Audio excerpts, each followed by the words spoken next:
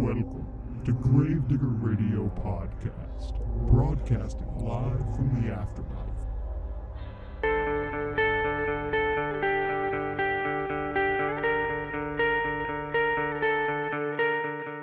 This is Gravedigger Radio. Alright, well today we're talking to you about voodoo. Yes, we are.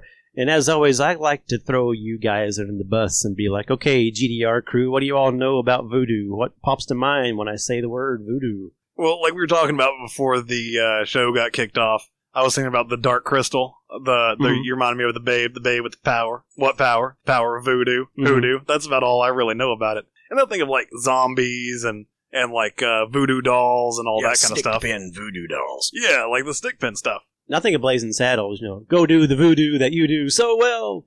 I've never seen that movie. Oh my god. I know. I live to disappoint you guys. It is so offensive to our, 2021 tastes, but it is the great American satire film. I'll say, I've heard that if it was released today, people would just lose their absolute minds. Everybody needs to go watch it and see it. It's a satire of, race relations and our stupid freaking preconceptions about one another. Anyway, so yeah, those things are the popular conceptions of voodoo, and you've seen it portrayed in, so many Hollywood movies and everything. But looking into it, and, I just came back from a vacation down in New Orleans, which is like the hub of voodoo in the United States. And I went on a little voodoo tour and went to some of the shops and read a few books and did some researches, watched a few documentaries. I want to try to present a fair, objective account based on research and see where that kind of leads us. Just to throw out a couple of things that I was looking into, I got a book here, New Orleans Voodoo, A Cultural History by Drs. Rory Schmidt and Rosary O'Neill. There's a really good documentary, not for the faint of heart, I may warn. It's available on Amazon Prime currently, called In Search of Voodoo, Roots to Heaven, and it is hosted and produced by the actor Djimon Hounsou. He was in the movie, I think his breakout film was Amistad, about the slave ship. He's actually been in the Marvel movies. He's one of the Kree soldiers. When they first encounter Star-Lord, and he's like, I'm Star-Lord, and he's like, who? Oh, okay, yeah, I know who you're talking about now. That guy. He's been in a lot of movies, great actor, love it. He was in Gladiator.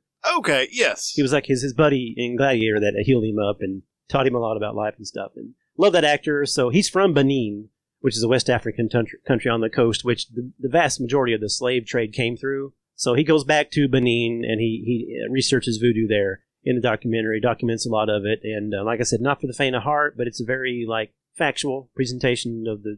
So we're talking about the roots of voodoo. Yeah. African voodoo. Yeah. Tribal stuff. Yeah, and then when I was down in New Orleans, I went on a walking tour with a voodoo priest named Roby, who talked a lot about it and took us to some of the sites in the French Quarter and in the Treme section.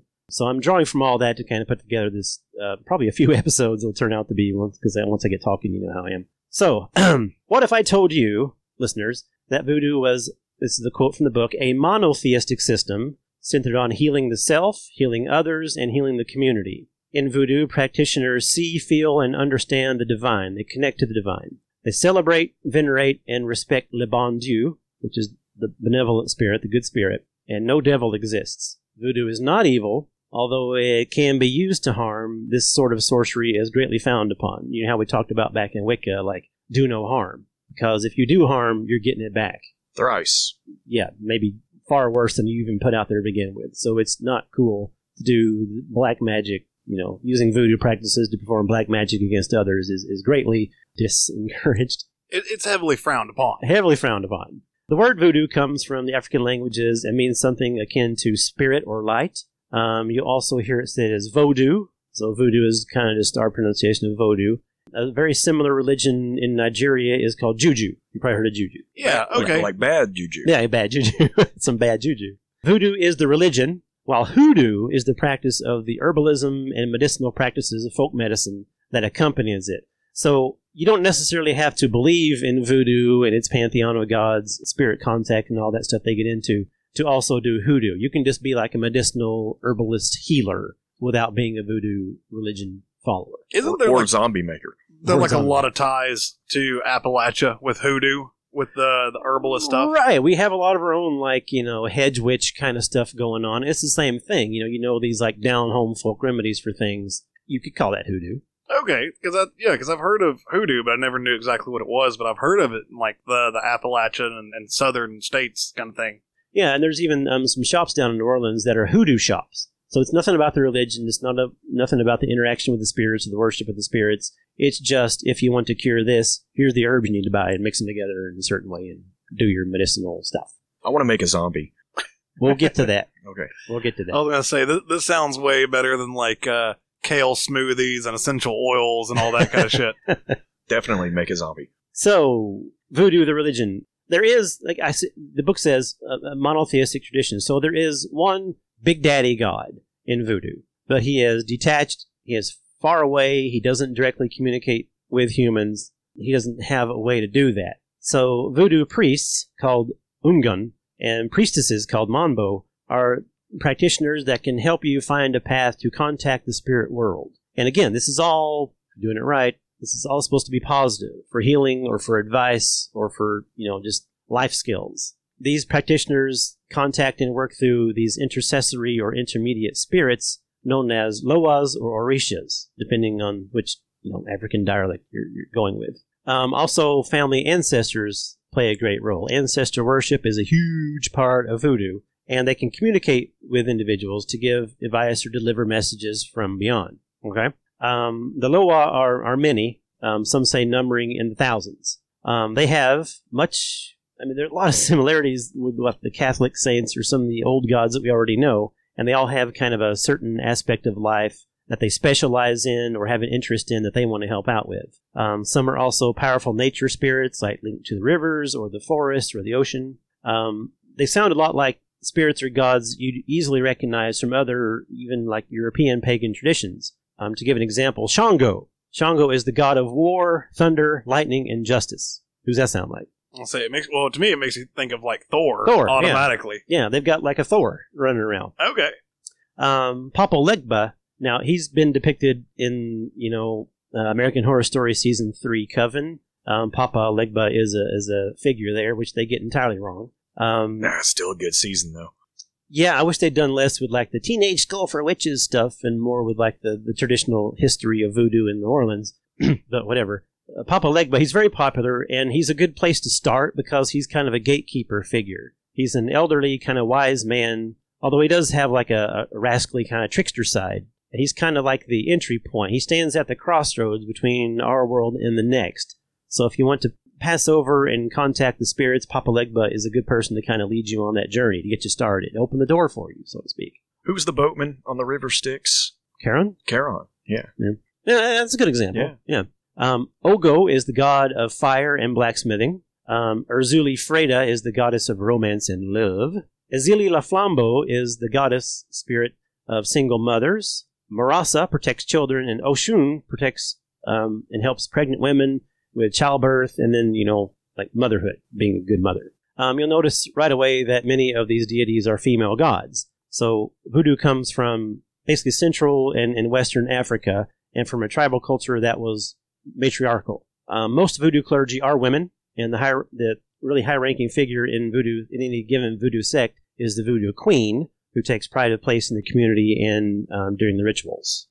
So let's go back to the Loas just for a minute, and I'm saying Loa, but it's spelled L-W-A. I'm putting the S on, to pluralize it, but Loa, Loas, whatever. They each have kind of their personality that is kind of represented and indicated during the rituals. Have like associated cultures or preferences that if you're trying to reach out to them and contact them for some reason, you would kind of follow that, like you would bring the colors to them or the kind of food they like to eat or even the kind of liquor they want to drink to contact them and bring them down, to help you out. And their personalities are kind of reflected in these different preferences and proclivities. So we talked about Oshun. She likes the color yellow, she likes flowers, she likes white wine, and she likes oranges. So if you want to call to her, or speak to her, or ask her for a blessing or for some kind of aid, you'd bring these things to her altar. And when I was walking around New Orleans, I found an orange left near the Ogun tree in Congo Square, and I took a picture of that, and I'm like, I know what that is. Somebody is trying to contact Oshun, and they left her an orange. See, that's what I aspire to right there. Like, I want to be viewed as some group's deity where they just bring me booze and bring me food and be like, smile upon us, and I'll like wave my fingers and the power of positive thinking, and and here you go, your life's better now, and here, have some alcohol, here, have some rum. So what did it bring you, like a mango liqueur or something? Or No. something with an umbrella in it? Oh, I'd like to be the god of ribeye steaks. No kidding. Right, well, like, bring me, like, some tequila and some tacos, and that would be, and I will deliver my divine favor upon you. Okay. The god of tacos. I mean, in a sense, have we not done that with our Buy Me a Beer? People like what we do, and they want us to keep putting out more episodes, so they keep buying us beer to keep doing so. Yeah, well, if I'm supposed to be some kind of spirit that you're seeking out for guidance or advice, you were in the wrong place. Oh yeah, if I am like your spiritual center or the person you come to for like logic and reasoning, reconsider your life choices. things have gone completely off of the rails. I mean, the three of us together may be able to put something together for someone. No, we just perpetuate each other's bullshit. Mm. Like that tends to be. I mean, Jason tends to be our voice of reason for certain amongst our So friend we're like group. a bullshit tornado. Yeah. Yeah, kinda. Yeah, that's Yeah. exactly what I would describe us as. Let's go through some more of these. Azealia La Flambeau, she's a goddess of single mothers, and she's very aggressive and borderline violent. And extremely busy today. Yeah. She prefers the colors of deep royal blue and bright red. During rituals, those possessed by her spirit may run about wielding a dagger. She will cut you. Do not mess with single mothers. Azealia La Flambeau will sort you out in a hurry. Urzuli Freda, like I said before, the goddess of romance and love, she likes perfume, she likes lace, she also likes white wine. When she manifests herself during rituals, she behaves in a coquettish fashion.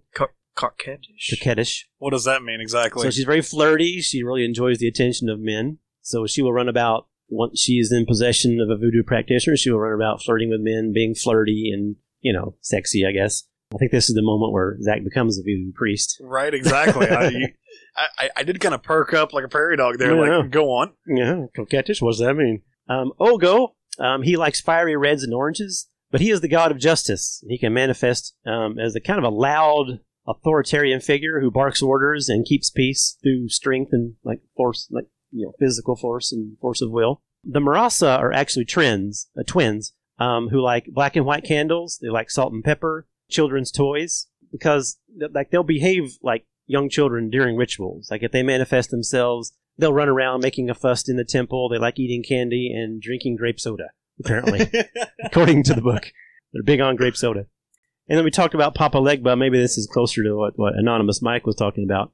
He's a bit of an elderly man, but he has a cheeky side to him as well. Offerings to him include rum and pipe tobacco, but he does have a youthful side. Kind of goes along with his whimsical, tricky side. And he will also indulge in the rare Twinkie or Ding Dong. I was like, this sounds like my kind of guy right here. We're talking about, getting pipe tobacco and rum and everything, and then, have a gas station snack as well to go along with it. Apparently, according to my guide, Papa Legba, he's really popular with the kids because you'll summon him or you'll make a veve. No, you're doing hand gestures there, Jason. We are an audio-exclusive medium. Yeah.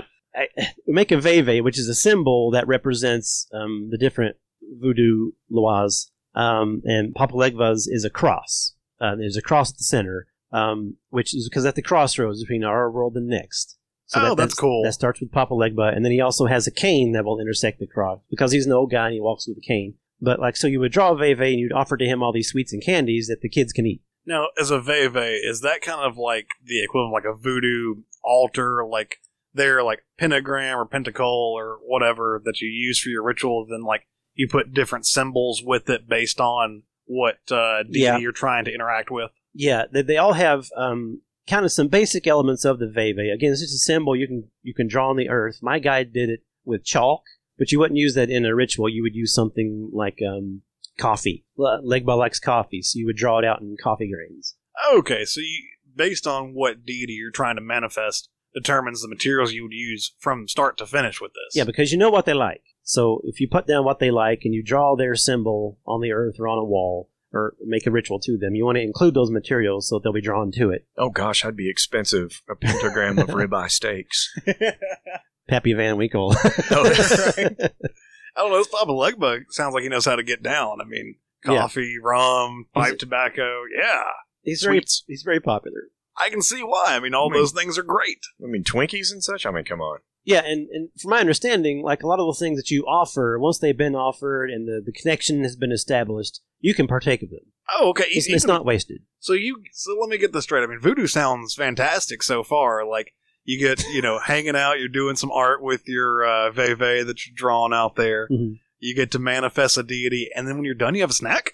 Like, yeah. That sounds right up my alley. Yeah. So you may have picked up on, I've been talking about how these loas or spirits, demigods, lesser gods, language fails me, but they will come to these rituals. If you appeal to them correctly, they will come down and they will spiritually possess the priest or priestess, or sometimes some of the really advanced practitioners can also do this, where they will allow these spirits to possess their bodies. Okay, you getting scared yet? No, I'm all in. So this spiritual possession is a big part of the ritual, and that means what you think it means. During rituals, these people allow the spirits to possess and use their bodies. And when they come out of it, they describe the event like being ridden like a horse. The spirits are in complete control. The hosts claim to remember nothing of the experience whatsoever. And it sounds a bit scary, but to them it's not. And it's an advanced practice that, like, if you walked into a voodoo temple, hey, I want to do voodoo, you're not going to do it that day. It takes years of practice. It can be scary, but it's not something you want to mess around with, especially if, the goddess of single mother is running around with a dagger. I am almost certain that I may have dated somebody that was possessed by the goddess of single mothers. Well, I wouldn't put it past you. No, that doesn't surprise me at all. I was like, suddenly things make sense. Like, maybe she was a voodoo practitioner and I had no idea. Like, the dots are starting to connect now.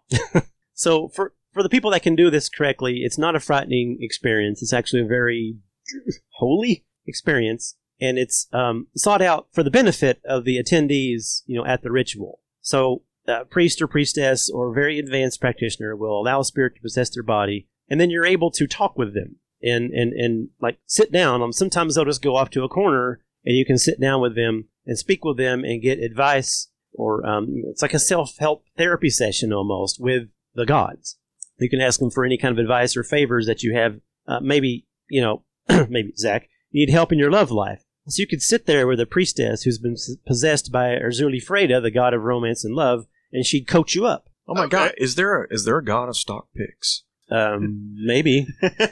I mean, don't they have like a god of like? There's thousands of them, so probably finance and wealth and everything. There's got to be, I'm sure. Like a demigod of cryptocurrency. Like, I'm pretty sure, though, if you're using the voodoo gods to pick your winning lottery numbers, I think you might be misusing it just a little bit. Maybe. And you might not get a straight answer either, so... Yeah, what kind of offering would you give them? How would you offer them cryptocurrency? Maybe real money. Yeah, maybe real money or something like that. Put it out there. Well, that's the thing. Some of them want money. I mean... Nickels and dimes and stuff like that. Every religion wants money, man. It all comes back to money.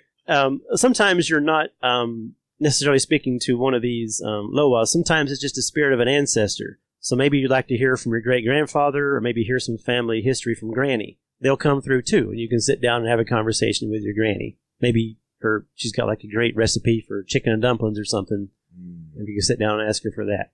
These possessions are the highlight and the culmination of many of the voodoo rituals. The priests and priestesses will enter, it's like a trance-like state, and while they are possessed, they can sometimes perform almost superhuman acts, often injuring themselves or performing some other difficult to watch rituals. Like I said, be warned if you watch the documentary that I mentioned that's available on Amazon Prime with Jimon Hanso.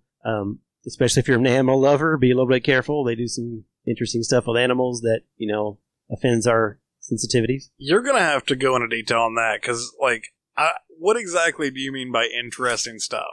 Animal sacrifice is a thing. Oh, okay. Oh, yeah. So chickens and chickens and goats especially. Yeah.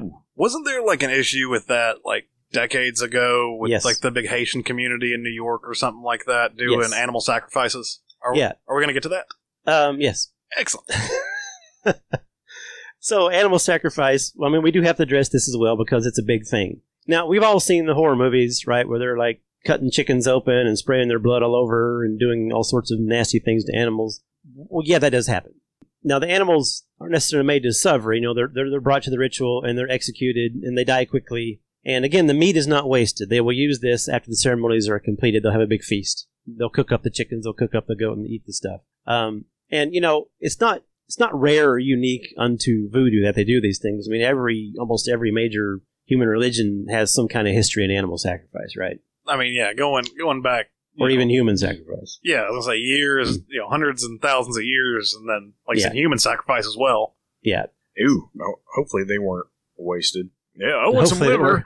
Well, I'm thinking of like the ancient Celts. We had the bog people that were found buried deep in the ancient bogs. And were they sacrificial victims? Were they criminals or something? But they seem to have lived, because their bodies were pretty well preserved in the peat of the bogs and adorned with riches and jewelry and stuff. And we don't quite understand what that was all about. Well, I think of like the Aztecs cutting hearts out and all that. Yeah. That's the first one that comes to mind for me. Yeah, that's even worse than the Celts. But anyway, not passing judgment, just saying it's a thing that a lot of, pagan traditions have. So the voodoo also has that no human sacrifice I'm aware of. Yeah, just to be clear, voodoo does not have any human sacrifice, just animals, mostly goat and chickens, kind of like your barnyard animals. And it's mostly the blood they're after. The blood will be, it's seen of kind of a spiritual force, like an essence of life. And so they will, the gods want this apparently. They will, drain it all over some of the altars as just an offering to those gods. And then, like I said, they will use the meat from the animals. They'll pluck the chickens, they'll clean the goats, and then they'll eat them in a big feast. I was saying, like, using the blood and everything's not even unique to voodoo. Like, there's a lot of magical practice out there that emphasis on blood magic. Mm-hmm. You mentioned a case I found was from 1993 out of Florida, where a priest practicing Santeria. And Santeria is very kind of the same kind of thing. It's more based out of Cuba, but it's a cousin religion to voodoo. And a man was found to be sacrificing chickens and goats in his Santeria rituals, and he was brought up on charges for animal sacrifice and animal cruelty. But it went all the way to the Supreme Court, and the Supreme Court was like, yeah, well, it's a religious ceremony, so he's fine. And they overruled the state of Florida. Oh, wow. On his behalf. I'm a little surprised on that one. Yeah. I wonder if we could get away with human sacrifice that way. For saying that it's a religious practice? Yeah. That'd be a stretch. We'd have to have a lot of followers for that one. We'd have to get tax exempt status first and everything. I think it's going to be a little bit of a leap. Yeah. To get, I can think of a few people. For legal purposes, that's a joke, right? Ha ha ha! Wink. Anonymous Mike. I can think of a few people. You're such a kidder, Mike. Oh, God. Yeah. That's why we have you on the podcast. If you'd like to donate to the Gravedigger Radio Legal Defense Fund, head over to our Patreon.